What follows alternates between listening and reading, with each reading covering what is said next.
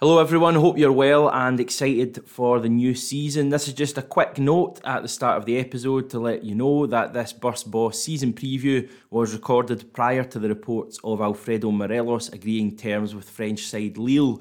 The news actually broke during recording, so you do hear us mention it later on in the show. Similarly, we recorded this prior to Neil Lennon extending an olive branch to Leigh Griffiths. Thankfully, nothing else seems to have happened in Scottish football between recording and publishing, so we hope you really enjoy this show.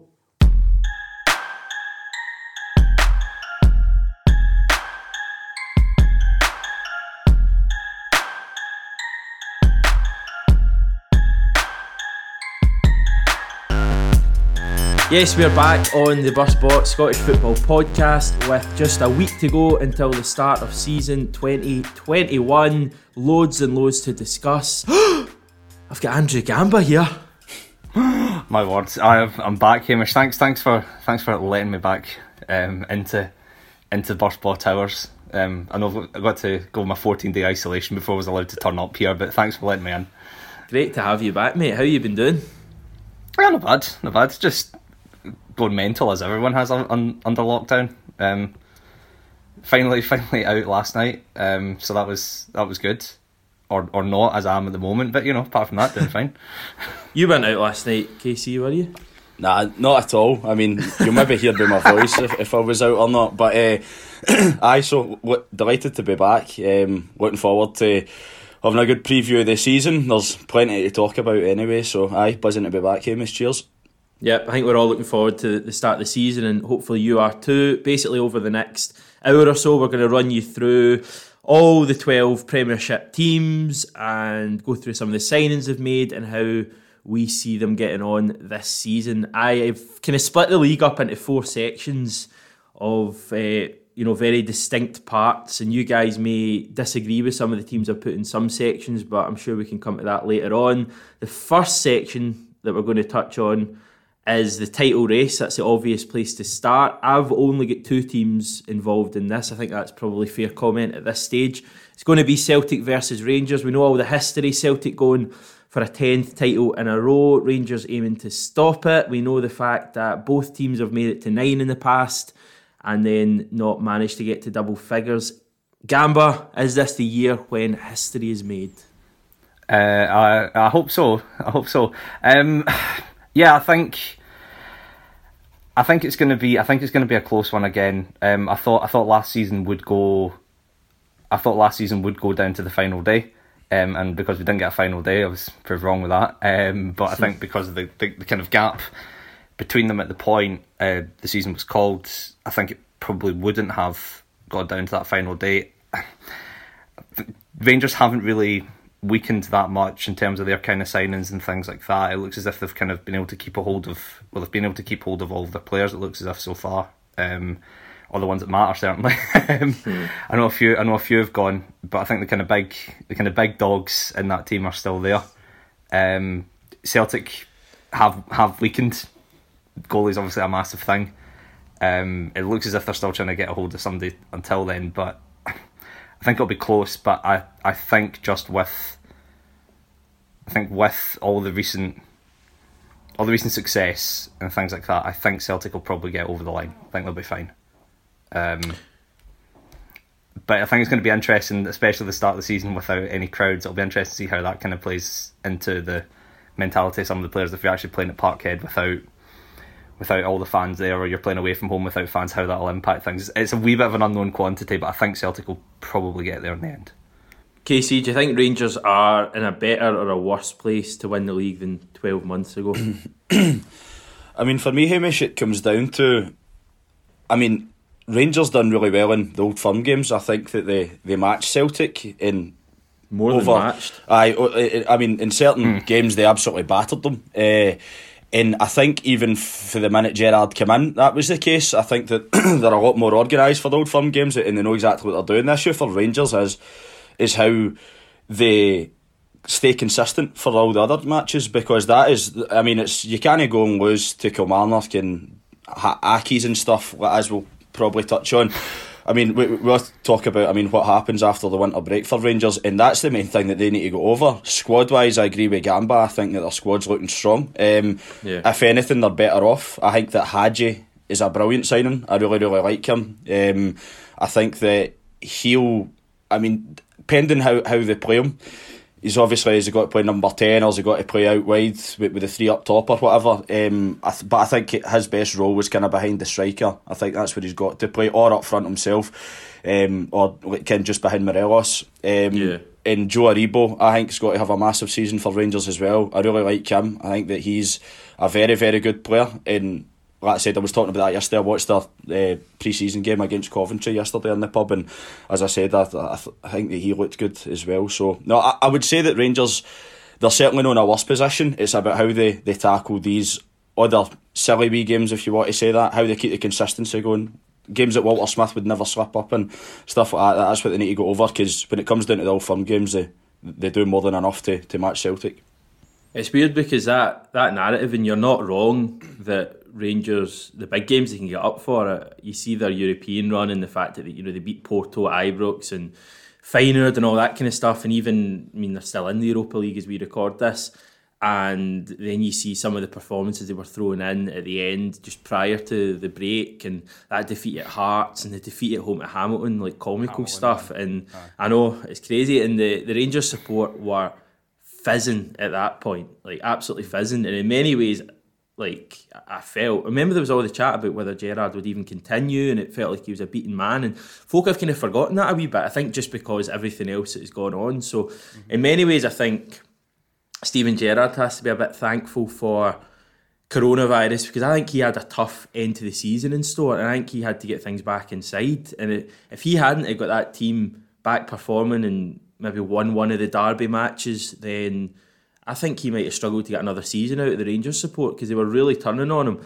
But on the flip side, as I say, some of those performances in the first half of the season and in Europe, and actually their consistency in the first half of the season was really good, because I think going into the winter break, they'd drawn with Hearts, they'd obviously lost at home to Celtic, and they'd drawn at Pittodrie, and I think those were maybe the only games they hadn't won. I mean, Tynecastle, Pittodrie and playing Celtic is 3 of their toughest games, so their consistency was actually brilliant against the wee teams in the first half of the season. Then something just changed overnight when they went to Dubai or whatever. Who knows what happened there? But obviously that's not an option this year, because there's no winter break, they're not going to Dubai. So it seems a bit simple to say that no winter break means that Rangers will be aided and able to keep that form up. But I don't know, man. Like I feel like that might help them big time, because Celtic benefit massively from Dubai. They're not going to get that boost if things are going wrong at the end of December, and equally Rangers are going to be able to keep continuing ploughing through January if they've got a bit of momentum. So I don't know, I think it's going to be tight this year. I would not be surprised to see it going down to the last few games, certainly going into the split with a couple of points in it.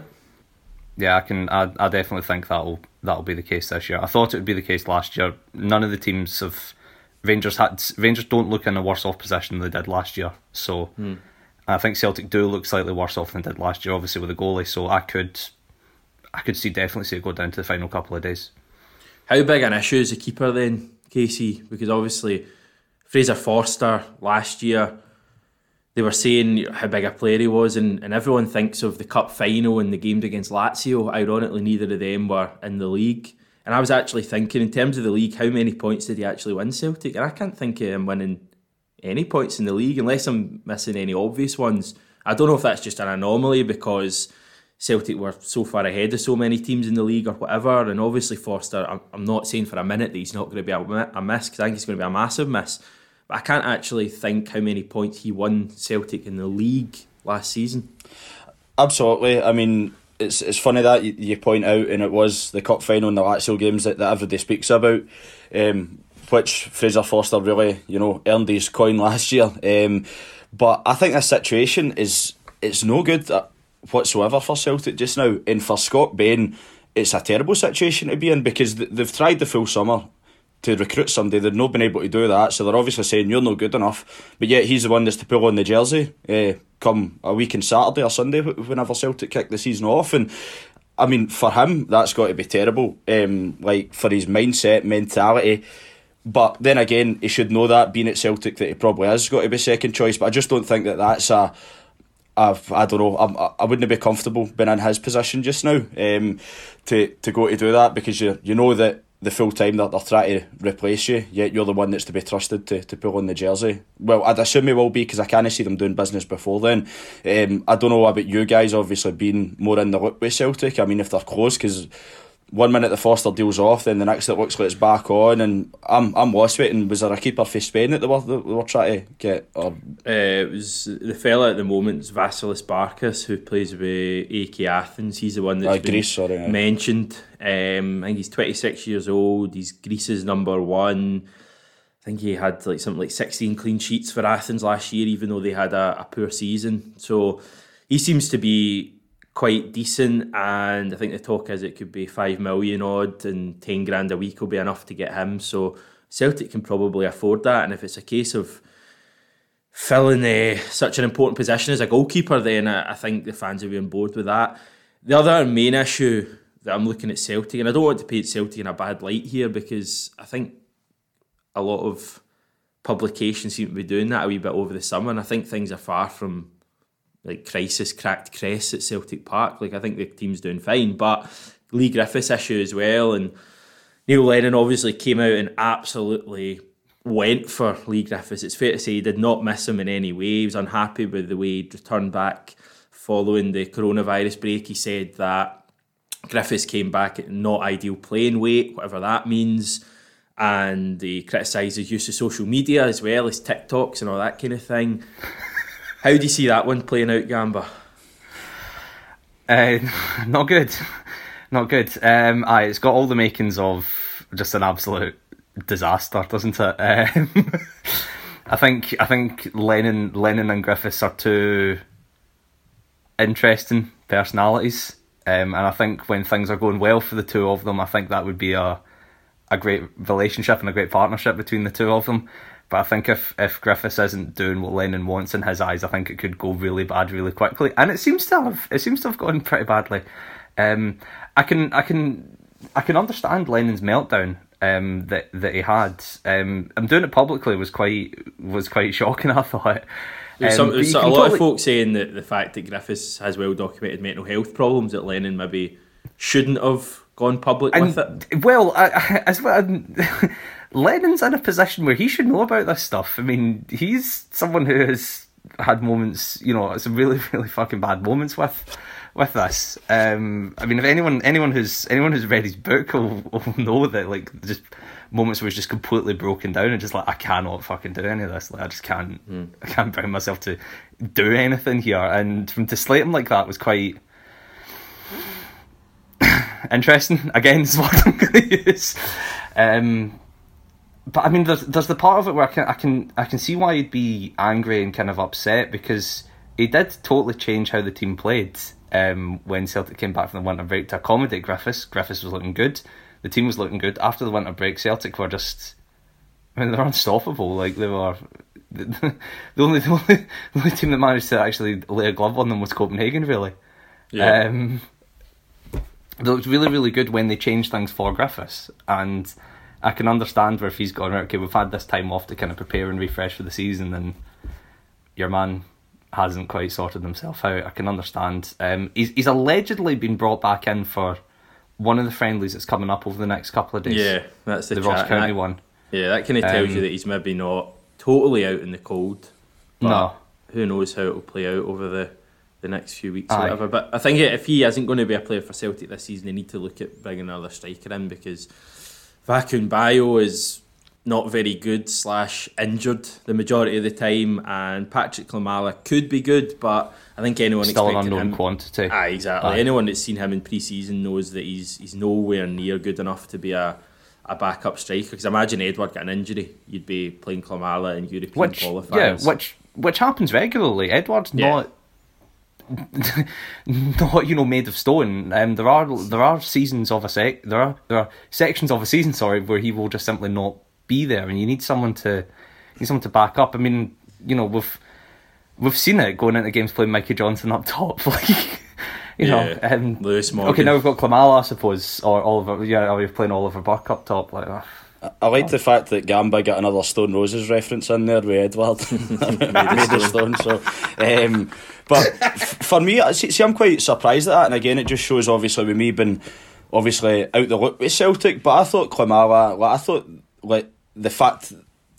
the Celtic fans were quite happy with his progress in pre-season, because he's come back, he's put on weight, he's been strong, quick, whatever. I thought that he was, the fans were quite surprised at how well he was doing and thinking that he could be the answer, but you guys have just said the opposite, so I'm maybe talking to the wrong man. He's really split the support, because I think it was the Lyon match he started, and a lot of fans were saying he was the best player. And I felt he was working hard and running around, but I just felt he's backing in. And maybe it's just when you've become accustomed to seeing how well Edouard does it, that it's maybe unfair to compare him to that. But just the way I saw him, like, balls coming in and bouncing off him, that way, when he's not taking the ball in, and he did it a couple of times, but in general, a lot of work to improve on. And the point I'm making is that if Edouard was to get injured and a big match was to come up on the horizon, like a Champions League qualifier or a game at Pittodrie or Easter Road or Ibrox, you're a bit worried about Klimala starting, whereas like Hamilton at home, you're getting by and he'd probably maybe net a goal or whatever. But Celtic need another striker. Griffiths is a perfect number 2 for Edouard, and it's just disappointing from his point of view that he's clearly not got the right mindset at the moment, and I don't know why that is, because it seemed prior to coronavirus like Lee Griffiths was back in Celtic's last competitive match. He scored a hat-trick against St Mirren. People forget that. He took the match ball away, and it seemed forever like Lee Griffiths was back, and he's now gone to the other extreme and he's away again. So disappointing. Just moving on to Rangers again. Steven Gerrard out in papers, I think, after the game against Coventry, saying that he feels he wants or even needs, more to the point, players in for the new season. Is that a fair point from Steven Gerrard, KC? Because he's brought in a lot of players and spent a lot of money, some would say. On the flip side, he has improved Rangers, so much from a couple of years ago when he came in. But has he spent enough money now, or is he fair enough asking for money, more money? I mean, what I've picked up on is a lot of kind of, people associated with Rangers, like Andy Halliday and stuff, talking in the press recently about what Rangers have to do is to stop signing, 10, 11 new players, try to breed them in, and then you're getting rid of most of them, because we've seen that he's brought in far too many players, Gerrard, and I think the money should be better spent on, and it's easier said than done though, because you could say all he needs is 2 or 3 quality players and they'll be fine, but it's identifying those 3 quality players, and because it has got to be a big risk if you're spending I mean, you can get away with spending whatever, like 10 million on 5-6 players or whatever, spread out across everybody. Whereas when you're maybe spending 10 million on 2 or 3 guys, I mean, there's got to be a lot of questions asking him. Obviously, Hadji reported to be about 4 million. I think that deal was worth for me, and I think obviously Callum Fisher and Craig Gamble would say the same. That I think they need to strengthen at centre half big time. I think that, I mean, the guy Hillander's meant to be, the answer, but he's injured. He's been injured for the minute he's come in, really, for me. I think that he misses too many of the big games. Goldson, I mean, we look at that, the last game, obviously, the last game at Ibrox, Hamilton, obviously, it was him that cost the goal, and he was getting dogs for the fans at that point. So, I mean, it's interesting to see. I think it's got to be a centre-half, because they've got enough going up top. Ideally, I mean, if Defoe, whatever, stays fit, you've got a good backup to Morelos, Hadji coming in. I think going forward, they look okay defensively. And obviously, all the question marks all the time over their guys like Tavernier and that. I don't know. Is he got enough about him? At times we criticise him year in, year out. Oh, he's good going forward, but he can't defend and all the rest of it. I think that... But it's surprising though, because of how good Rangers actually have been defensively when they need to be. You know what I mean? When it comes to these European games and games against Celtic, they're switched on, they're on the ball, they're organised, but then they'll sell silly goals like they did against the Accies, and those are the ones that count. So if I were a Rangers fan, I'd be crying out for a top quality centre half to come in there, and really be first choice to play alongside Helander when he's back, because obviously Katic has got a long term injury this year as well. So he was the main man. Him and Goldson looked okay together, and then I would go for a centre half. They have brought in this guy, Leon Balogun, over the last couple of days. I don't know if you missed that when you were in the pub or whatever. But No, I did see it, because that's the guy, was it for Brighton? Or yeah. Aye. But again, I just look at, I know he played in Germany and stuff, but I don't see him being the man that's, a fair point. that's got to, because as I said, I was aware of that, but I don't see him being the marquee defender that they need. I see him being backup, but I don't know. Yeah. I've no watched the guy, but The chat is that he's, I think, going to be cover for Katic because he's injured. So I think it's a fair point you make, because Rangers have got Edmondson there as well, but they've not got, maybe other than Goldson plays every week, and I think there's still even question marks over Goldson. I think he's a good player and he's a massive improvement on what Rangers had at Ibrox before Gerrard came in, but I still think there's massive questions over him at certain points. For me, he's not a centre-back who's going to win you the league. I think Christopher Julian and maybe even Christopher Ayer are two defenders that will win you the league, whereas I don't think Goldson quite is. What was I going to say though? But no, this guy Balogun looks interesting, and that was it. The fact that, like, spending money on a centre back, they did that last year with Helander. You know, Gerrard was given $4 million odd, I think, to buy Helander, and I think Helander's a really good player. I think he's Rangers' best centre back. But the point you make is a fair one, that he's always injured and he's not played effectively since December. So in many ways, Gerrard can ask for this money, but if he's spending it on players who admittedly are good but are not fit to play, then he's kind of lost his argument there for me. So absolutely, Hamish. I mean, the main point that I back you on there 100%, and that's the truth, and that's what Rangers have got to be harsh about now, is Goldson got to win you the league, man? For me, no. In many ways, I think that goes for the whole team. I agree they're better going forward, but there's a lot of players in that team that are good, but again, have they got the desire to win you the league? How many winners do you see in that team? And Alan McGregor's a winner, and Stephen Davis is a winner, and you can maybe even argue Jermaine Defoe, given his career, as a winner or certainly experienced. But this might be really, really harsh, and there might be Rangers folks shouting at their podcast apps or whatever, but is Ryan Jack a winner? Is Ryan Jack proven that he's a winner in his career? I don't know. I mean, I'm actually asking. Yeah, I mean, well, for me, I actually used to criticise Jack quite a lot, but I thought last year he was brilliant. I thought he was one of their best last year, and to be fair to him, but I do see the point you're making. For me, it's always an easy argument to make now, but it's James Tavernier, man. Yeah. He's your captain. Nah. He's a good player, Tavernier. I think he's a really good player, but he's not a captain. Not for me. I just cannot understand that. Steve Davis, for me, as I said, because he was a player as well, that it was slow for him to get started again when he came back, and then it was really coming on to a game, and then obviously coronavirus, that was probably one of the only positives for Rangers, was it looked like he was back to his best. But nah, I don't know. There's a lot of question marks here, and that's exactly the point I was making. 4 million on Helander at that time. It's identifying these players and whether they're going to be value for money. That's because there's got to be question marks asked all the time, and it's a hard thing to do. But that's the business of being a football manager or director of football, whatever, to go and recruit these guys who will win you the league, and that's what Rangers need to be. As we say, we look Tavernier, good player, absolutely. Is he a captain to win you the league? For me, no. But then again, this time in a year he'll be sitting laughing anyway because he's just got his first winners medal and just lifted the Premiership trophy. But I just think that Rangers have got to be harsh now, and you can't carry passengers anymore. It's getting to real crunch time for them, and they've got to stop the 10. They've got to stop the 10, and I can't see them doing that with these kind of guys in and around the club, or being mainstays at the club. Final title verdict, Gamba. Celtic by a narrow margin. Is that your feeling? Yeah, I'll go for that. Although this conversation about Rangers signings is kind of giving me flashbacks of Celtic stopping the 10 and them saying that it was actually never in the plan to stop 10 in a row with the signings they were making. So interesting to see whether they'll accidentally do it again, or whether these are the signings they think will stop it. But I think Celtic just is what I'll say. I agree. As I say, I think it will be tight going into the split. I think the fact there's no winter break will help Rangers this season. I think it's just going to be like a hectic season with all the different competitions, playing different matches and all that. Celtic have got 2 additional games to play minimum in terms of the Scottish Cup from last season, and although it's only 2 games, I think that's a factor as well.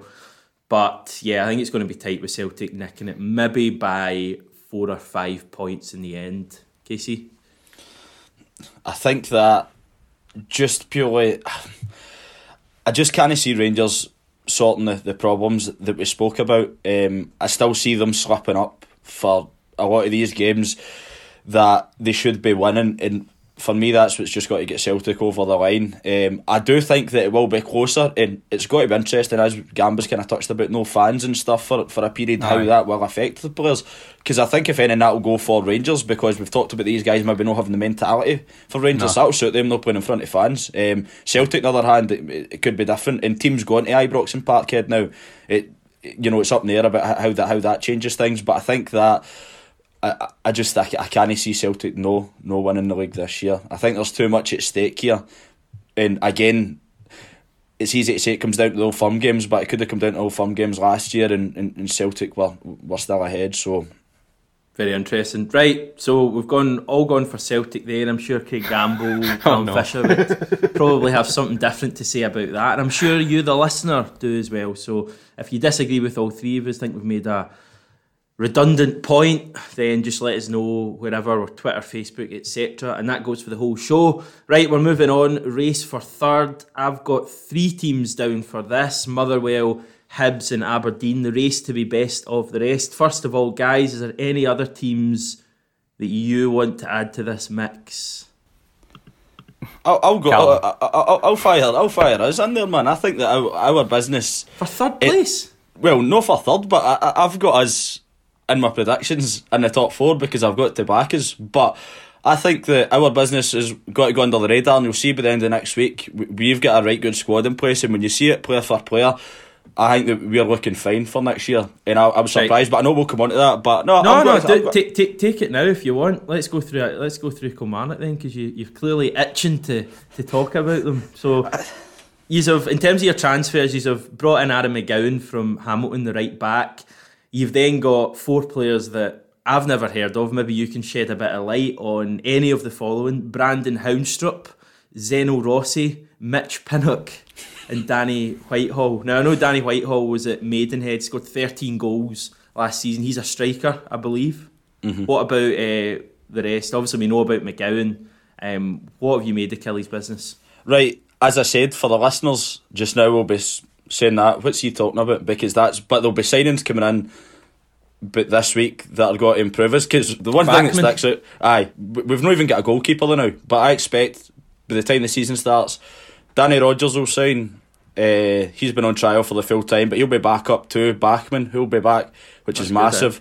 And then I think Tishpola's got to be back as well, which is a bit of competition for the middle of the park there. But no, the basis of our team, man, is strong. I like it. The boy Brandon Houndstrup for Portsmouth is a brilliant signing, by the way. He is all you can go in is the reaction of the clubs who's just lost a player, and the Portsmouth fans are going mental. And Portsmouth are a massive club, man.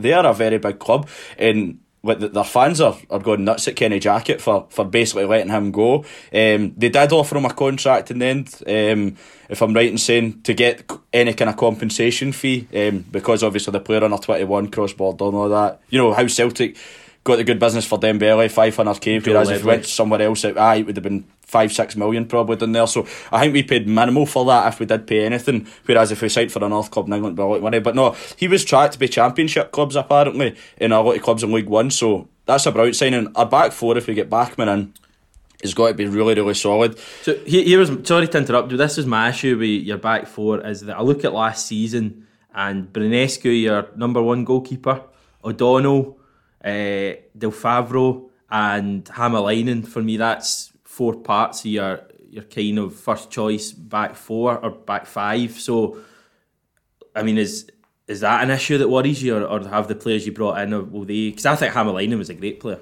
No, well, I'm going to totally disagree with you there, because I thought he was murder, man. And I really didn't. You've seen Kelly more than me. I like the Kelly fans did, but I'm just, he looked tidy enough, but for me, didn't do anywhere near enough, man. There was flashes when he first signed. I was like, he looks good. He's a perfect replacement for Greg Taylor. We'll not miss him. And then as the season went on, I goes, I would really miss him. I thought his end product and stuff was horrific. So the 2 things I'll say right away: Houndstrup has got to be better than Hammerlinen, improvement. Aaron McGowan is as good a replacement for O'Donnell as you'll get at our level, so there's a good replacement. And Bachmann or Danny Rogers have got to be better than Koprivic or Brunescu, without a doubt. So the issue is the fans want to see another centre back in, and Dyer's trying to recruit that, if I'm right in saying. He's trying to get another centre back into challenge, because it's Broadfoot and Finlay that look like the first choices there just now. Obviously we can talk about Stuart Finlay all day, very good player, internationalist. Kurt Broadfoot I like, but I think that's maybe a wee step backwards, especially obviously he left us last year and then we brought him back as our deadline day signing, which was the club get pelters for. So when we improve there, and I think the base of the team there, you've got Greg Kilty, who was coming onto a game, coming back. Again, the promise that he showed a good couple of years ago, he's done well in his loan spells. Massive year for Kilty.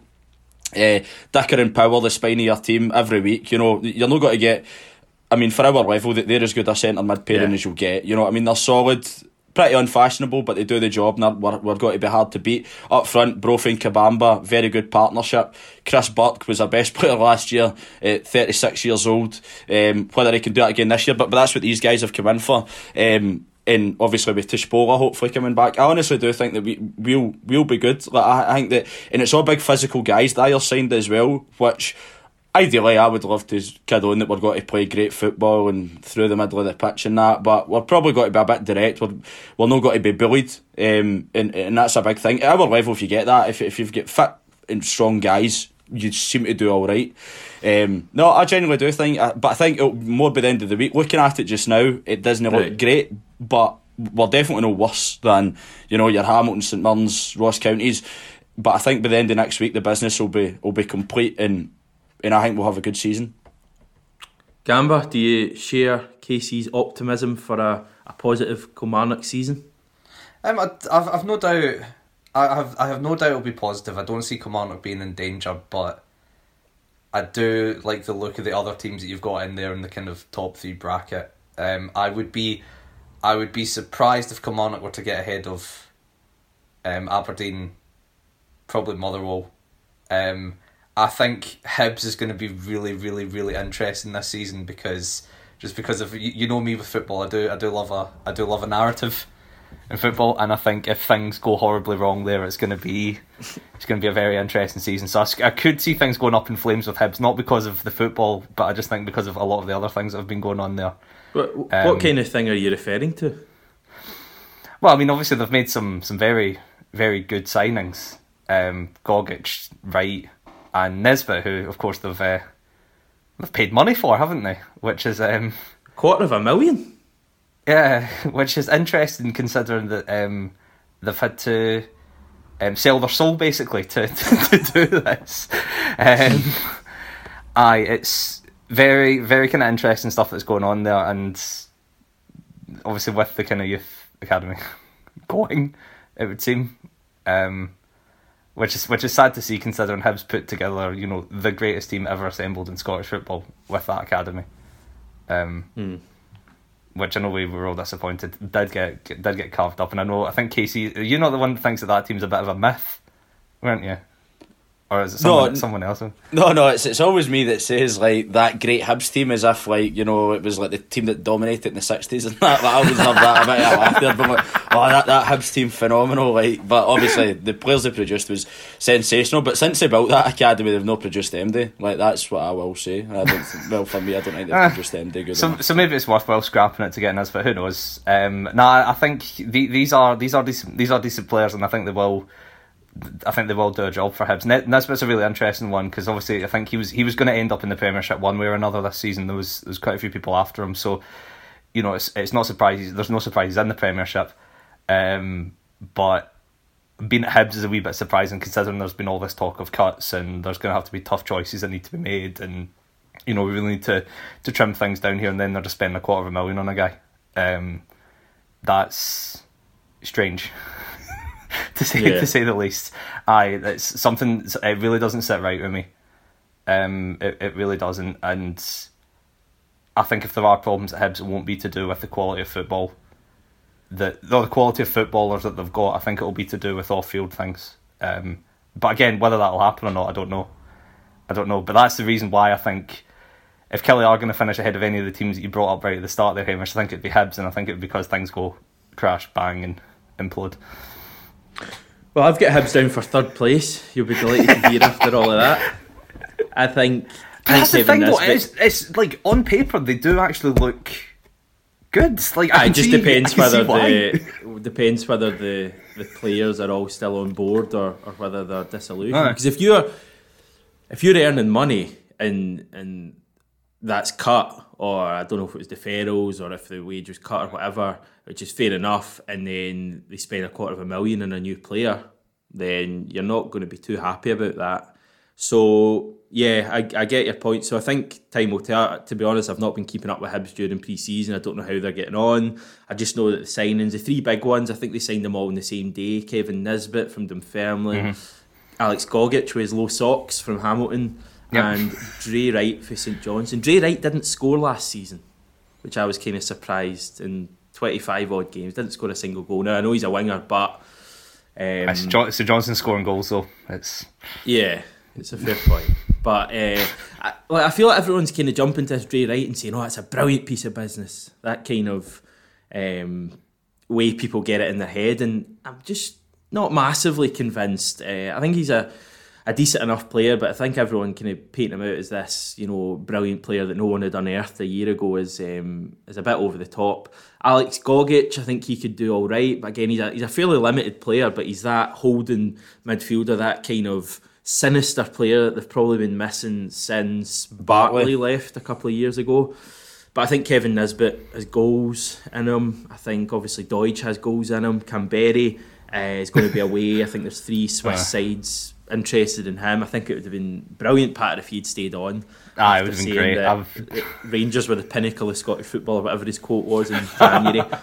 But hey, he'd obviously burned his bridges at Hibs. He's away. But I think they've got a nucleus of a really good team there at Hibs. Players have lost. Stephen Whittaker, I think, played a handful of games last season. Same with Slivka. Adam Bogdan barely featured as well.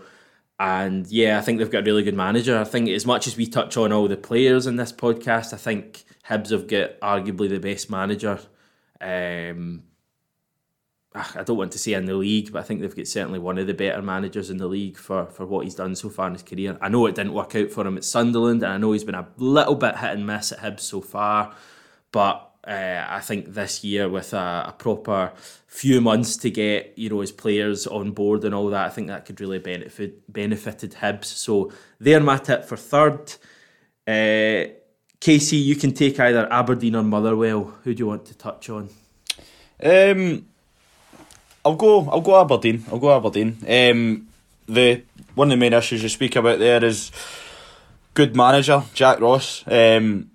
I think that obviously McInnes is a difference here, because you look at Aberdeen's transfer business and it's been pretty poor, but it's been well documented how much money they've been losing. So we weren't expecting them to come out and be signing hundreds of players.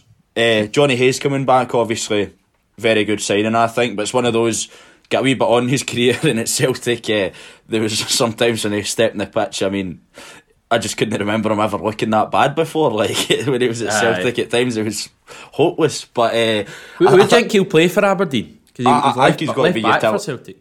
Well, I think because it was I mean, I don't know. I can just see him being utility again, just kind of playing wherever he's needed. In left back, obviously he done that. That's where he primarily played for Celtic at times, particularly on the 3 centre halves, kind of wing back role.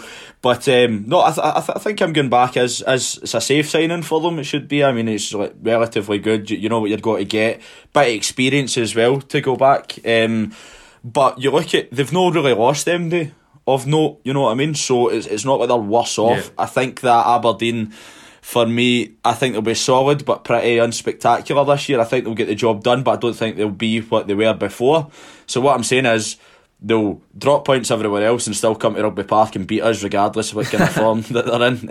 I don't think I'll ever see Kelly beat Aberdeen at Rugby Park for the rest of my life. That's well, so long as Derek McInnes stays there. I think they'll be fine. I reckon they will just can I get top 4, but I don't think they'll be the threat they once were. But I think that come next year, I think this year's about Aberdeen just try to got over the line a wee bit for them this year, and then I think you'll kick on next year once the money starts coming back and stuff, because I think this year they've got a good enough squad, better squad than most in the league, but they'll not be kicking on a level, I don't think so. I think they'll be, as I said, solid but unspectacular. They've, as you say, only made one signing at the time of recording, Johnny Hayes, but it is worth pointing out they also do have Craig Bryson, who didn't feature. He will be like a new signing, aye. He'll be like a new signing, and as you rightly point out, they've lost Danny Rogers, Frank Ross, Greg Lee and John Gallagher, and while Greg Lee was pretty good at the start of the season, probably one of their better players last season, he, I think, got a bad injury and didn't feature for basically the whole second half of the season. So that's what makes me think that the left back role may have opened up for Hayes. Obviously they've still got Considine there, but I've never been massively convinced about a player that size playing at left back. I've always thought Considine would be a better option as a possible centre back to play with, McKenna or whatever. The other fella whose name's completely escaped me, the centre back, is he English? Ash Taylor. Oh, Ash Taylor, aye. Just completely forgot. Do you know what I was thinking yesterday? You know how when football goes away for so long, you just kind of forget random things? And I spent 10 minutes yesterday trying to think who the Morton manager was. Aye, Hopkin. I couldn't think. So I knew it wasn't Jonathan Johansson, but I genuinely could not think who the manager of Morton FC was. But there you go. Anyway, as we say, Johnny Hayes, I think a good signing for Aberdeen. Derek McInnes, I heard him in Sports Sound, I think a couple of weeks ago, saying that they're really going to aim to do much better than last season. He said last season was quite a poor season for them, and they still finished fourth, and I think they were only a point behind Motherwell, who everyone's going massively on about having a great season. On that topic, Gamba, we've got Motherwell. Obviously this season they've brought in Mark O'Hara, a player KC will know well. They've got Scott Fox in, they've got Ricky Lamy in from Livy, Jake Hasty back on loan as well. Yep, Jordan White, the big striker from Inverness. Nathan McGinley, obviously we don't know much about him, he's come in for Forest Green, but I'd argue the biggest news is who's left, and the keeper Mark Gillespie, who was one of the best players, one of the main reasons for them probably finishing third last season. He's gone to Newcastle. They do still have obviously Scott Fox have brought him in, and they've also got Trevor Carson, who Celtic had been linked to him in the past, and he'd been a really good goalkeeper before he had some, not even injury problems, but it was kind of health problems, wasn't it? He had, but it goes without saying that Gillespie's a massive miss for Motherwell. Yeah, it will be. It absolutely will be. However, I think if you're a Motherwell fan, considering how things were looking about a month ago, the fact you've only lost your goalkeeper's probably not the worst thing in the world. I know we're talking about obviously Jack Ross being one of the best managers in the league and Derek McInnes. As much as Ryan Crombie's probably throwing his phone across the room when that was brought up, I do think keeping a hold of Robinson is absolutely massive for them. And the reason that I think we can talk about them being potential for the top three again is that he's still there. I think if it wasn't, they'd be fucked. I've said this in a podcast the other week, and I think Stephen Robinson's a good manager, but I don't get the hype. Yes. I don't get the hype. I think that he's done a very good job. I think his recruitment is excellent, but I think that's the difference. Is like I think that he gets the right players in, and his players make the team, know him. I genuinely believe that. I think that. But I'm not trying to have a go either, because I do think that he's good. But I think if he were to go, he's not irreplaceable. I think that it's a recruitment, which is obviously a skill, and I think that he always gets the right players in. I don't think, but one thing I was going to say, I don't think tactically he's amazing or anything, but to be fair, he changes his style to his players are, because they were hammer throwers 2 years ago, remember, very physical, strong team, and then last year, they've played some right good football, and obviously with Hasty coming back and stuff, I can see them playing good football again. I just think it's quite interesting about Robinson, because I do think that he is a good manager, but I just don't get the hype anybody else gets. I think that you see a good manager with a kind of record against the Old Firm and the kind of issues that they cause them, and I just don't see Motherwell. I don't think they touch. Maybe this is a bitterness for me about how good we were when we finished third. Like, I think that there's a total difference for the Motherwell team last year that finished third. It's incomparable. Aye.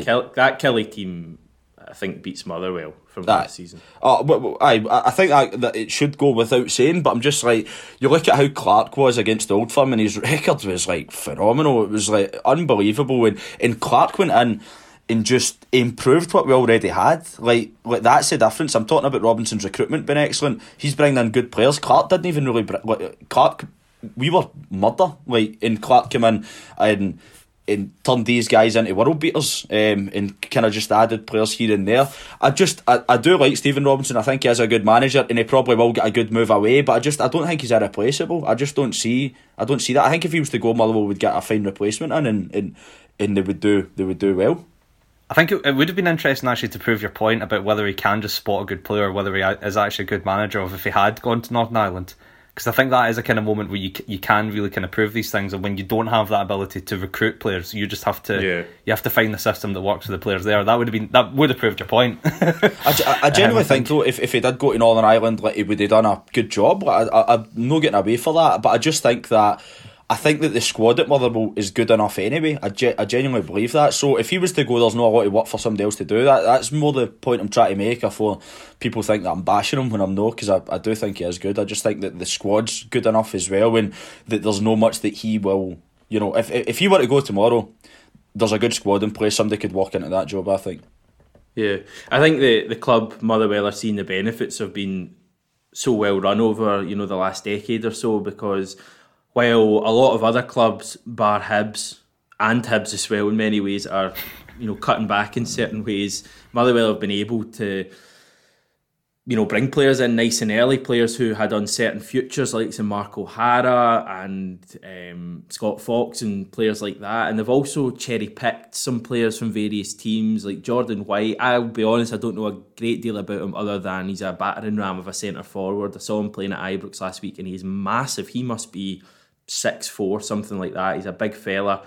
I've got a mental story about Jordan White, by the way, and I don't even know if it's really Jordan White, but there was some guy, I don't even know why I'm telling this, but there was some guys, we were out in Ayr one night 3 or 4 years ago, and we were chatting to some guys, and they were claiming to be Livingston players. Did he play with Livingston, Jordan White? I think he did. They were claiming to be Livingston players, and the guy claimed he was some wee winger that played with Livingston, and this other fella claimed that he was Jordan White, and I have absolutely no idea whether it really was, but that way you felt someone was taking the piss out of you, but I had no recollection, and to this day I still don't know what Jordan White looks like, and I wouldn't remember because I'd had a few drinks at that stage. But right, so you've obviously got to ask here, because I could say you think it'd be a weird thing to take the piss about though, to kid on to be a Livingston player. It's different. You hear stories about people going and then the kid on to be Irish and playing League of Ireland with nobody kens, but you can get your phone out and find a Livingston player. You know what I mean? Like no bother,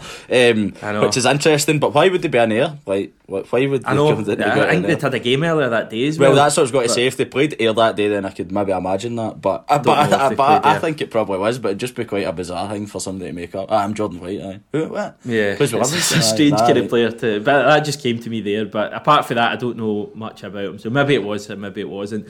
Right. I liked him. I seen him last year. There's a game I covered that was Partick Inverness, and he was very good. I like to look at him. As you said, big boy. Plays up front well himself. So I mean, I think that he's kind of tailor made for Motherwell. I think that's exactly the type of player that they should be in for. Obviously, they signed the guy Long again, didn't they? Who done well last year, Chris Long. And as well with Motherwell, David Turnbull will be back as well. Yeah, and you were going to say that. And he's a new signing. So I do think that they will be very, very good again. And I don't see any issues for them. That's what I mean. I mean, whether they'll be as consistent as they were last year, who knows? But I don't see any reason for a Motherwell fan to be worried next year. Yeah, Turnbull only played 38 minutes last season, so that old phrase, like a new signing, probably fits him quite nicely for the new season. Right, Gamba, order these 3 teams: Motherwell, Aberdeen, Hibs. Where do you think they'll finish? Motherwell, Aberdeen, Hibs. Wow. KC, and you can add in Kilmarnock if you want.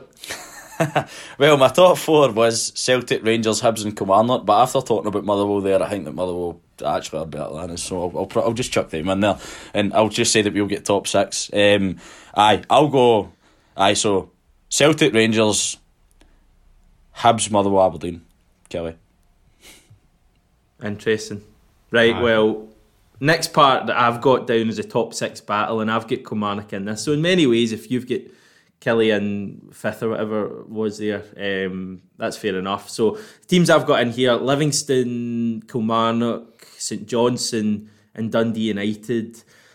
Touching Dundee United first, because they are, a big addition to the Premiership. It is good to have them back. We had a laugh at their expense. We took the piss out of them. It took them 4 attempts to come back to the top flight. It was funny, but it's good to have them back. It's good to have Tannadice back in the league. We want our big clubs in the top flight. They've only brought in one player so far this summer. Obviously, new manager Mickey Mellon in charge. The player they brought in, Jack Newman, I've looked a bit into him. He's a Scotland under-18s keeper. He's seen as one for the future, and he's apparently not even going into their first team squad. He's going to go into the development squad. He came in for Sunderland. So, in theory, they've brought in no players at all. Is that a good or a bad thing, Gamba? Because they had a good season last year. They won the championship pretty comfortably, and you usually see with teams promoted that managers want to go out and spend money and improve their squad, but that doesn't always work, and sometimes having a close-knit bunch from the league below, especially if you've been so dominant and won the league, can be a good thing. Yeah, it is a wee bit of an interesting one, considering you look at a lot of the other teams and they have made, obviously we were talking about the signings that Kelly have made and signings to come, I know we'll talk about Livingston as well, which is just like, mental. I remember looking at the notes for this, and like the pages for Livingston signings is like, I'm saying pages, it's taken up basically. I honestly don't know. I don't know. They did do well in the championship last season to obviously to get promoted and to win it. I honestly don't know. I think if you are going to keep a hold of the kind of core, it is good that they have only lost. It's only a couple of players that have gone, isn't it? There was it Watson, So's been released, right thinking? Yeah. Bingham's gone as well. Didn't even know Bingham was at Dundee United. So again, I don't think any of these ones. The main one is kind of, you were looking at just keep a hold of Shankland, and they should be. That was the kind of main one, looking at an outside, and you're saying, like, if they can keep a hold of him, if they have got the same squad, it could be okay. It could be okay. I would say I would be a wee bit worried they haven't brought anyone in. That would be my kind of immediate assessment.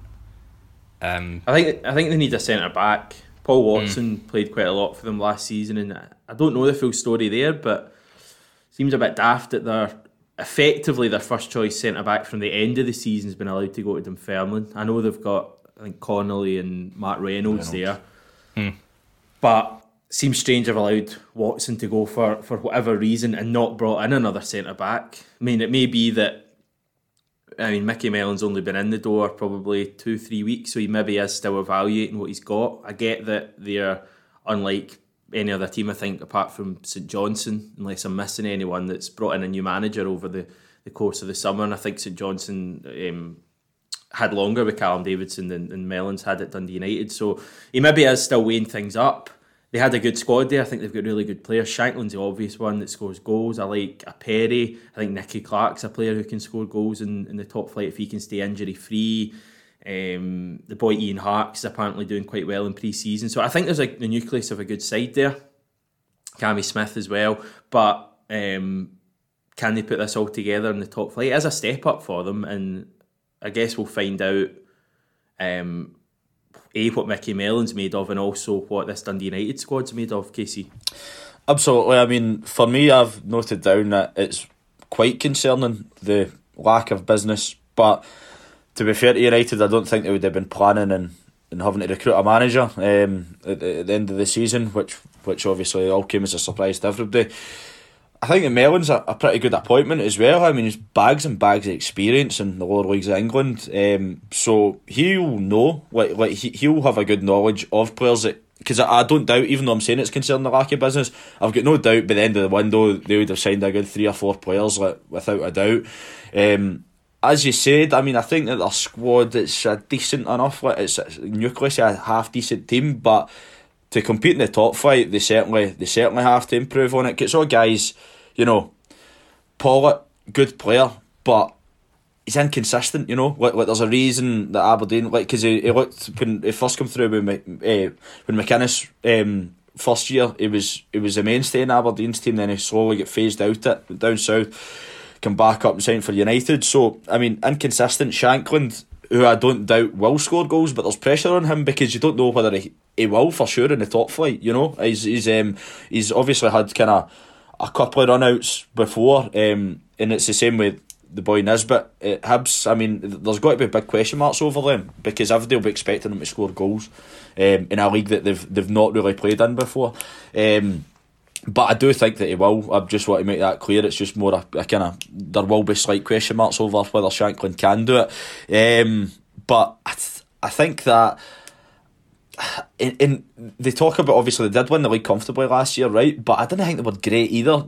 I thought that in comparison to, you know, your Hearts, Hibs, Rangers teams, and I know obviously they're on massive clubs, but like in comparison to when they guys won the league, even St Mirren, like they steamrolled it. And I know United did, but there wasn't even as much competition. I didn't think that they were like, you would see them drop points all the time, but obviously they did enough to go over the line, and that's all that matters. I just think that it's got to be a big step up for them, and I think that for them to compete, they definitely need 3 or 4 quality signings to be where they'd want to be, and that is in the top 6. That's where Dundee United will aim to be, but with that current squad, I don't see them getting in the top 6 for that. But I don't doubt that signings will come in.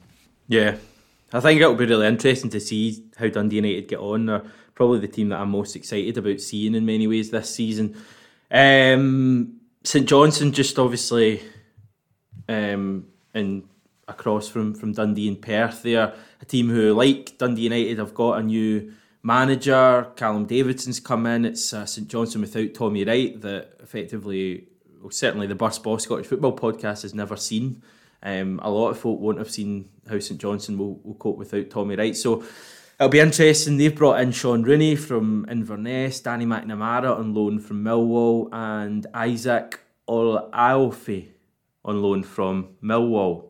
Out have gone Stephen Anderson, Ross Callaghan, Dre Wright, who we touched on, Danny Swanson, who didn't feature much last season, Anthony Ralston, Jason Holt, and those latter two's loans had ended. They've gone back to Celtic and Rangers respectively. I think St Johnstone are going to struggle this season. I just think that the Tommy Wright, the lack of Tommy Wright will play a big impact in their season. Callum Davidson, I know he worked under Tommy Wright, and then I think he went down south after that. So he has decent experience as a coach, but I think if they don't go off to a good start, and we know that obviously there'll be no fans at McDiarmid Park, which many may joke that that's the case most seasons anyway, but I think they'll, if they don't get off to a good start, then they could struggle because they don't, under Tommy Wright, they had a manager who was able to turn things round and he wouldn't panic under pressure. When you look at last season, I think they were one of the slowest starters in the table and they were at the bottom of the league maybe after 8 or 9 games, and many managers may have been under pressure or panicked, but Tommy Wright, you know, kept calm and got things moving again, and they ended up finishing in the top 6. I would fear that if they get off to a bad start, they won't be able to do that this season. On top of that, I think they've lost mainstays of the team when you look at Dre Wright and Anthony Ralston.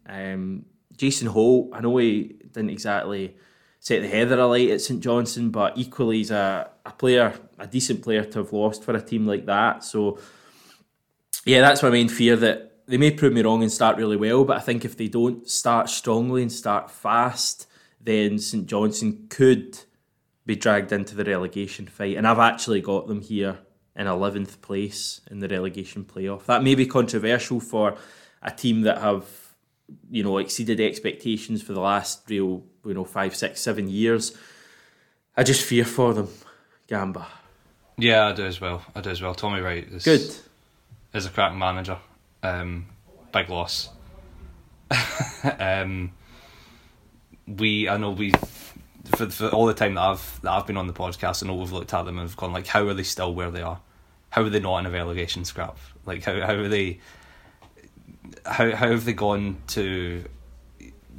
When you look at some of the other clubs that have been relegated in the time that they've been in the top flight, like, you know, it's the case of like, how have they not even been in danger once? How have they not even ended up like Motherwell and ended up in a playoff position once? Like, I know we always say this can't keep going on, but it can't keep going on. Like, it really can. I'm worried for them. I mean, I really hope Callum Davidson is, you know, someone that can step up and do it, and hopefully he's got a nucleus there of a team that he can work with that Tommy Wright's left. But I think rather than it being a very, very good team, I think Tommy Wright is a very, very, very good manager, and I think he was a lot of the reason why they were where they were for so long. I'm worried as well. I don't see them going straight down, but I can see them in difficulty towards the end of the season, which I'd be really sad to see, because they have been good kind of mainstays in the Premiership for so long. But I'm a wee bit worried for them this season. Right, who else have we got in this section of the table? Livingston, they're my tips for a brilliant season. I think Livingston, I'll probably go in depth in this in a wee second. I'll let you touch on them first, Casey, if you want. But I just think the players Livingston have brought in, and the fact that they've not lost too many important players, maybe other than Lammy, and even then he kind of faded out at the end of the season and wasn't playing that much. I think Livy could be another strong contender this season. I have a feeling that it's all key whether they keep Dykes or no. So there's your start. I mean, he's obviously the talisman there. And with Morelos potentially gone, I mean, that could be now paved the way for him. No, I don't mean his first choice, but for Rangers now to actually sign him, because they will need to sign strikers. They need a striker anyway, so if you're going to sell Morelos... Livy wanting $2 million to pay that for Dykes. Well, I think that is pretty... Like, I wouldn't pay that, right? But I think they've got every right to ask for that in today's market. So I'm like, fair enough, but I just look at other players, and again, that's more just down to my bitterness. I still can't believe for what we sold Greg Taylor for was like embarrassing. So I don't know. What, in terms of being high at $3 million? It wasn't $3 million, but so what are you saying, that we sold him for nothing, man? I'm telling you, I'm convinced that we sold him. Just reading between the lines of everything. So again, I know we're not talking about that. This was last year's news anyway. But all says with Greg Taylor is our record fee to sell somebody was Naismith to Rangers, and it was 1.8 million, 2 million, call it, right? Greg Taylor was undisclosed, right? But in the statement, they never said anything about sold him for a record fee or anything. Like, it's all heavily weighted on appearances and stuff, which isn't a good business. We should have been asking $3 million up front for him right away, and we sold him for well below what we should have, if I'm right in saying. But anyway, so with Dykes, that's what I'm saying. Like I wouldn't pay $2 million, but I think they've got every right to ask for that in today's market. I don't think there's anything wrong with that. Livy, it's a weird one, because again, it's more just on like a hunch than anything, but they keep doing very well, and I know it's the St Johnstone argument. Like, I'm literally just about hit out that. But they've punched like above their weight. You could argue for 2 seasons now, right? Because the first season they were very good, people surprised. Last year even better. But you're thinking, how long can they realistically do that for? I mean, obviously Gary Hope gets a lot of plaudits for the way he obviously sets out his teams and stuff, and obviously a very good manager. I think he's a good manager as well. But I think a lot of the responsibility is the guy Martindale there, David Martindale, who's allegedly a lot to answer for their success. And I think it's interesting to see the way that David Hopkins worked out, because obviously he worked under Hopkins as well. Hopkins goes down to Bradford, sacked, goes to Morton, not really doing that great there either. That's interesting. So you're thinking if Martindale's actually the man, obviously there's a lot of conspiracy. Why is he not just the manager then? Because he's like, because he's past life kind of thing. Yeah. Because like, I think they would get slated for that, and I know he's still assistant at a massive, like a top flight club, so he's got enough media attention, but it's not like he's there all the time. Whereas I think if he was a manager, I think there's a lot of, but I don't know, it's just conspiracies. Any Livingston fans listening will maybe saying that I'm sitting with my tinfoil hat on. If you ever watch Livingston, it's interesting because he does all the shouting. He shouts at the players, and Gary Hope just stands there, and it's the strangest thing ever when you see the manager almost just standing there and Martindale's running past him, shoving him out the way, elbowing him in the face, and then shouting instructions at the players. He's assistant manager, he's head of football operations, so he's everything basically other than the manager. And you might be onto something there with the whole Hopkins thing, because Livingston, when you look at the rise, not so long ago, I mean, this has been well spoken about, but not so long ago they were mid-table in League One, and now they're one of the best teams in Scotland. And I think it's just a shame they don't get the crowds they deserve, because I think they're a really, really good side to watch. It's interesting with Livy as well, and that point you make about them being League One just a couple of years ago, and as you said, mid-table. It just shows you, man, because when I was looking at the recruitment of the, obviously, certain clubs, and obviously see Lammy's away to Motherwell, all these guys, and then you look at their Wikipedia page and you're like, all they need is an opportunity in the top flight to prove it, and that's what Livingston's given all these guys. Declan Gallagher and stuff, you know what I mean, and the Scotland squads and stuff. So it shows that there's a lot of good players floating about, they just need the opportunity. Scott Robinson totally reinvented himself. We signed him, and I thought it was a good signing at first, but I don't think he was ever fit at Killie, and he was quite poor, and then end up League One Livy saying, aye, well, that shows Gary Locke's skills of signing players, letting go Eremenko and signing Scott Robinson. But to be fair to him, he's come back up with Livingston and done very, very well in the top flight, and they're good at giving these guys opportunities, and I like them. I think they're a good team, and they mix it up, because people, they get a lot of stick for maybe being quite long ball and stuff, but you do whatever gets you results. But when they play like they've got a lot of good quality. Well, last year guys like Lawless and all that, very good technical players as well, all work hard, but they know,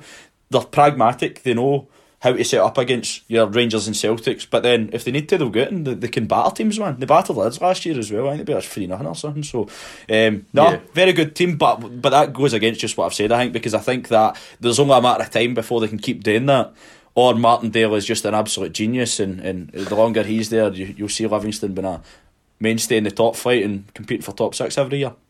The greatest manager that Livingston never had. Martindale. No, I've got Livy down for 6th place here, by the way. I think a lot of it hinges on whether Lyndon Dykes stays, and I know Barnsley, I think, offered $1 million for him. Livy want double that, as we said earlier. Are Rangers now going to be interested? I think Lyndon Dykes, for me, has got a lot of criticism. Folk look at his scoring record. I think Connor Park is a typical one who looks at his scoring record and says, he didn't actually score that many goals. I think Lyndon Dykes is brilliant. I really, really like him, because I think the thing I like about him most is that his big performances often come in the big games. His best performances last season were against Celtic twice, were against Rangers in the League Cup game that they lost, and as I say, I think he's worth every penny of $2 million. If he does go, they've signed this guy Salim Kudar Aissa. A lot of people seem to be talking about him. I think he's got a kind of rags to riches story, coming from junior football, I think, ended up at Queen's Park last season where he scored 16 goals. He's now been signed. And another big one, Alan Forrest, for me, I know him well, went to school with him. I think he's a brilliant, brilliant signing for Livingston. Scored 10 goals, double figures for Ayr United last season from the wing. Mm-hmm. Obviously, brother of James Forrest. I think that's the kind of signing that, that way you just think it's a really good fit. Like, I just think he'll do really well at Livingston. The kind of signings before him that we've seen, Robbie Crawford going there, and Nicky Devlin, other former Ayr United players who have done really well. Robbie McCrory, another great signing. I think he's a real one for the future. I think he did really well in the second half of last season on loan at Livingston. So another good signing. And the last one I want to touch on, another loan one, is Kieran Brown, who was really good for them last season. It's his third loan spell from Cardiff City. I read about him in the paper yesterday. He was talking about the fact that he's leaving uncertainty at Cardiff City. Obviously, they don't know what league they're going to be playing in next year, whether it's going to be the Premier League or the Championship.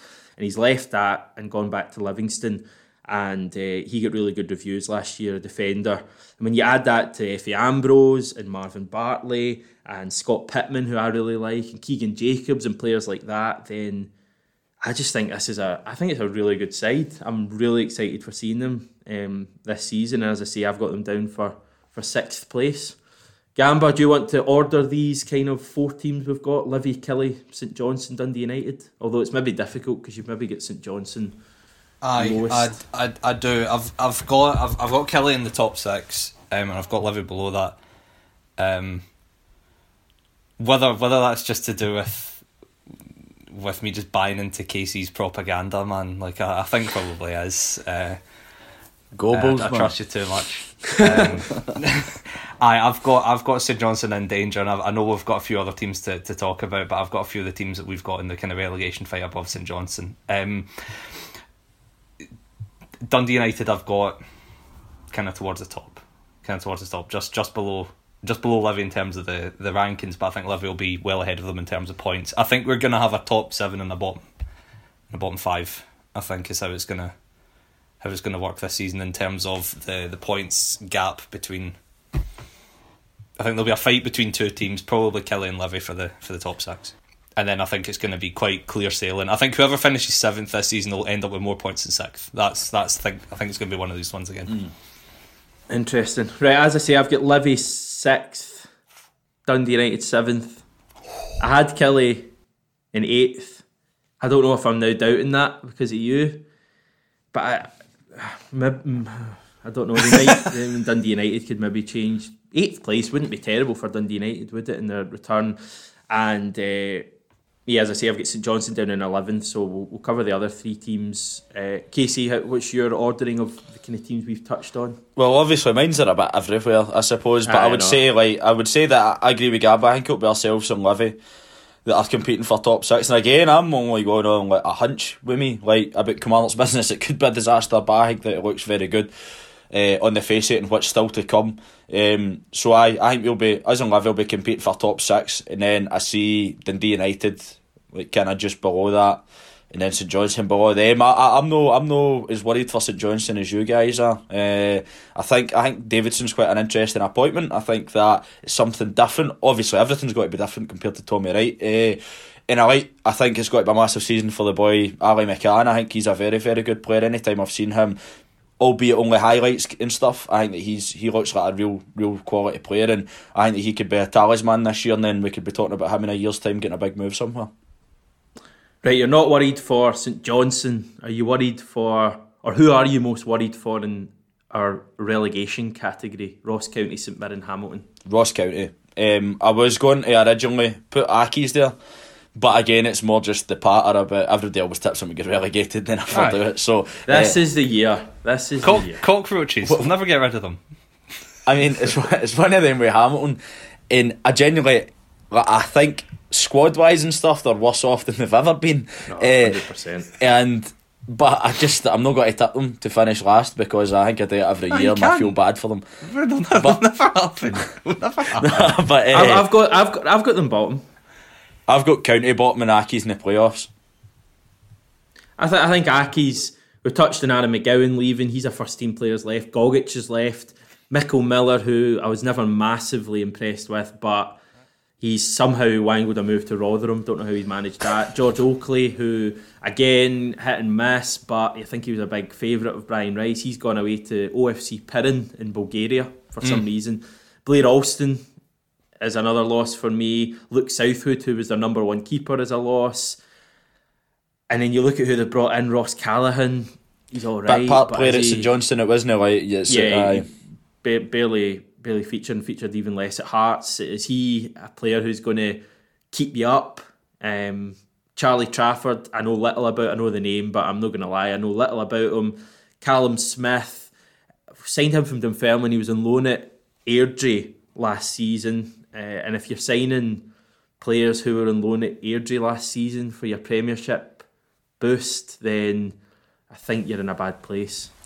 I honestly do think like when you just look at the squad, it just gives you the heebie-jeebies a wee bit, man. Like you're just like you do feel, especially the players getting out, because I really liked Oakley. I thought he was a very good player, but again he was on the bench quite a lot, but he played against us quite often. He's very good up front himself, because I was wanting us to sign him at the end of the season. The guy Steve Davis as well, he was good. I liked him. I thought he was very good with both feet and that. I thought he was quite like a technical he's front good man. with both feet, but he struggled with that important thing in football, which is running. Hey, if you've got it up there, sometimes you don't need to run. But I liked him. I thought he was all right, but as you said, he was a bit of a cart horse. But like it was I thought it was good for Accies. Blair Alston gone. I'm surprised at that, man. I liked him. I was surprised when Hamilton signed him as well. Like I've always kind of rated him. Very versatile, hard working, fits right into the mould of what you want for an Accies team. So I'm surprised he's away. But you just look at it, and the key for me is David Templeton again. Like you've got to keep him fit, but I've just read as well that he's got to miss the first game of the season already, so there could be injury issues. I suppose it is as Celtic though, so they probably weren't banking and getting it. Yeah, you're hoping it's a kind of write-off, and you're not going to get your best out of Templeton away at Celtic anyway, so but for them to have any chance, they need him to stay fit, because he's brilliant. I think he's an excellent player. I like the boy Lewis Smith as well. It's impressed me any time I've seen him. Very, very good player. Big year for him. But the thing with Accies, I mean, we talk about how their squad and their recruitment doesn't look good, but I know it's almost an easy way out to say, but I genuinely do think their youth academy is excellent. The boys they bring up, they consistently just bring through players that are very good at this level. And as I said, Lewis Smith proved that last year. And there'll be other boys to come in. Obviously, the boy McMahon and stuff has done well, new and experienced player for Hamilton. So I think that would be silly again to write them off, but I do think that they're the worst state they've ever been. And I just think that squad's not great. So it's a massive year for them, and as I said, it would be silly to write them off though, just given their history. Who are you tipping to go down, Gamba? I think County are probably. It's a bit not looking great. I mean, I agree with KC. I do think Hamilton do look the worst out of all the teams, but you know, in my younger years, I did believe in, you know, looking at things, looking at the evidence, looking at you know the science, facts, logic, reason, things like that. But nah, there's a power greater than all of us that's keeping Hamilton in this division. So I think the team that look the worst after Hamilton, I think, would be Ross County, and Hamilton just can't get relegated. So I think it's County that are probably looking the worst off, and Hamilton will survive, whether through the playoffs or through finishing 10th. I think just through nothing to do with football and ability or anything like that. I just think there's a higher power at play there that you can't account for. Well, that's one way to look at the relegation battle. Fair enough. That's why I've got you on. But Ross County, if you want to touch on them, they've brought in Connor Randall, former Hearts player, Alex Iacovitti from Oldham, Carol Tremarco is crossed. That was great. That was great. What's that bridge called? The give me a K or something up in Inverness. I know what you're talking about, but where's Johnny Clark when we need them? There's something, the Keswick. Could be. Is it the Keswick Bridge? If I'm going to go with I Keswick. believe you. Right, we'll go again. It's the Keswick Bridge where Carol Tremarco crossed to go from Inverness to Ross County. I don't think either set of supporters were too happy about that. No. Stephen Kelly on loan for Rangers as well. He's joined Ross County. I think that's a good bit of business. Rangers fans seem to quite like him. And a young guy, Regan Charles Cook, who sounds more like an explorer than a footballer. He's come from Gillingham, free transfer, and they apparently wanted to keep him, so he seems like a decent enough talent. Gillingham, I think, were mid-table in League One, and as I say, they wanted to keep this guy who's pretty young. He's 23 or something, so that could be a good signing. I've got Ross County 9th, which is maybe controversial in comparison to you guys. I mean, for me, I just think that County, it's more just down to the whole Accies thing that I can't bring myself to relegate them. It's got to happen soon. I know, but it's obviously interesting with County how it's obviously just Kettlewell now opposed to the two joint managers. The whole joint manager thing at Ross County seemed to be kind of working all right. Well, I mean, they won the league at a canter when they come up, and then they done okay last year, I suppose. They were obviously kind of hit and miss, but they were all right. Always had a basis of a decent squad. As we said, I mean, the recruitment, I mean, like the great Hibs team that we once spoke about, that wonderful team that for the mid-noughties and early noughties. Yeah, that great Hibs side. I used to always have a kind of joke about the Ross County Youth Academy in Amsterdam when they went through a spell of signing all these Dutch guys out of nowhere. Melvin De Leeuw, Schalk and Melvin De Leeuw or whatever. I always liked him. He always looked good. So it's a shame that we're not seeing any Dutch talent coming through the ranks there anymore at Ross County. So again, the recruitment, the boy they signed for Gillingham, I think it's a very good business. I think we were in for him, and he ended up going up there. So it's more just down to process of elimination for me. It's an easy argument to make again of kind of the theme of the podcast for me, and I don't think that they're great and I just can't really get Accies, therefore that's why I've got them there. But the proverbial tough place to go, going up to Dingwall midweek, Christmas and all that, horrible. So I don't know. And obviously all these players that cross the Great Divide from Inverness to Ross County is always funny. And remember the theory that me and Connor Park had, that they both supported each other as well, like the fans and that, how the fans don't even care and that. So Cal Tremarco, I mean, I think he's quite a minging player, to be honest. I mean, he doesn't do much. He doesn't do much for me. So I don't know. I think I just can't see it being a successful season for County. And sorry to Cal Tremarco, I know he's a big fan of the podcast, so apologies for that. He is tremendous. Right, St Mirren, the final team we haven't touched on. Obviously, the big headline about their transfer business has been losing Vaclav Hladky. They brought in Jack Alnwick as his replacement, the guy from Rangers. I was kind of surprised to see him stay in Scotland. I thought he'd go down south, but that's an interesting bit of business. They've also brought in Richard Tate from Motherwell, Joe Shaughnessy, former Aberdeen, from Southend, former St Johnstone as well. They've also brought in Isaac Thorvaldsson on loan from Norwich and Nathan Sherrin from Fleetwood Town. Big players going out: Stephen McGinn, Ross Wallace, Tony Andrew, Cody Cook, who I quite like, Danny Mullen, Lee Hodson, Callum Waters and Alex Jakubiak as well. So for me, they've lost a lot of players, St Mirren. The thing that's stopping me from putting them in the bottom two is that I think they've got a decent manager there.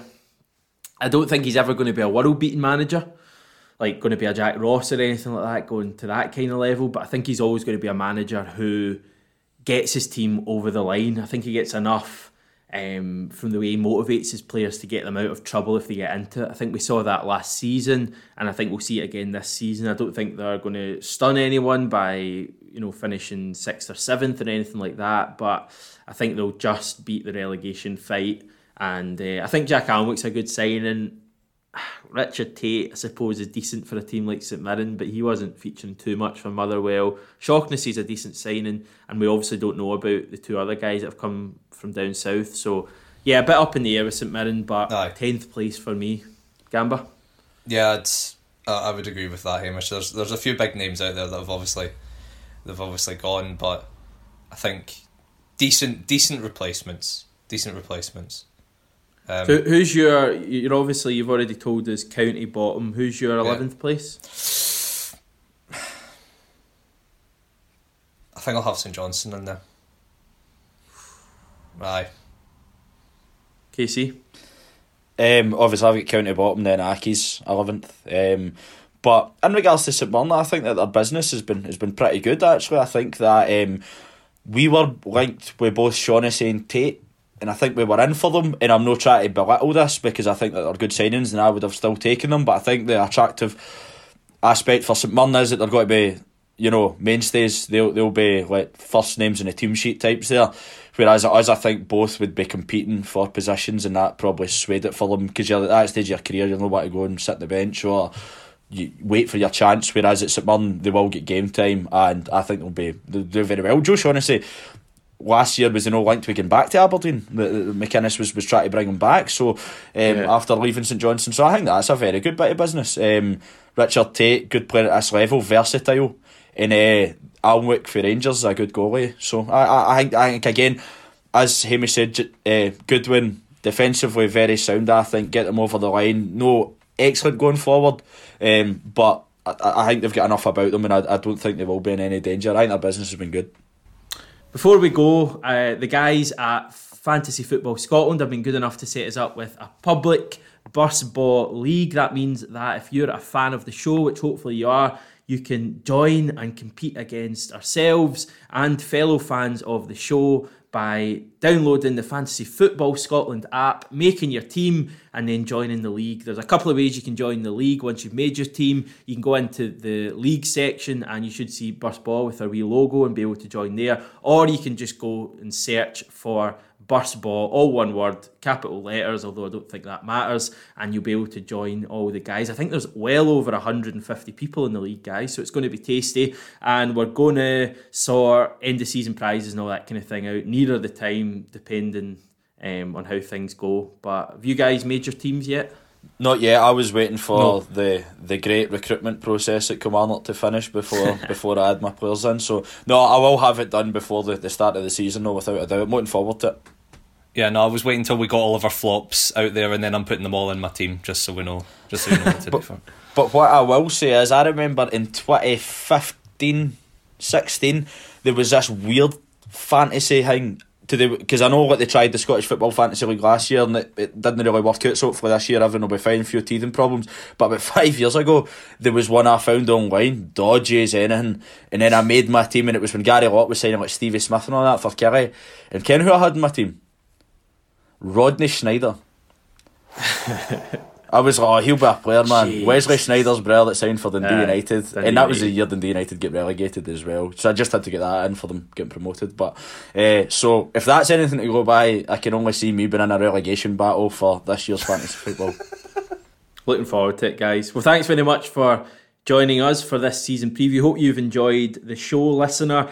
And we'll be back later on in the week. A couple of us coming back to preview the first weekend's action. Just a brief podcast looking at what to expect in the opening weekend. Hopefully everything's good to go by next weekend and we can get all these fixtures played and there's no more problems with testing and so on. But yes, that's us. Another season looms. Scottish football will return, and boy have we missed it. It's going to be good when it comes back, and you're not going to want to miss it. Until next time, take care, and we'll speak to you later.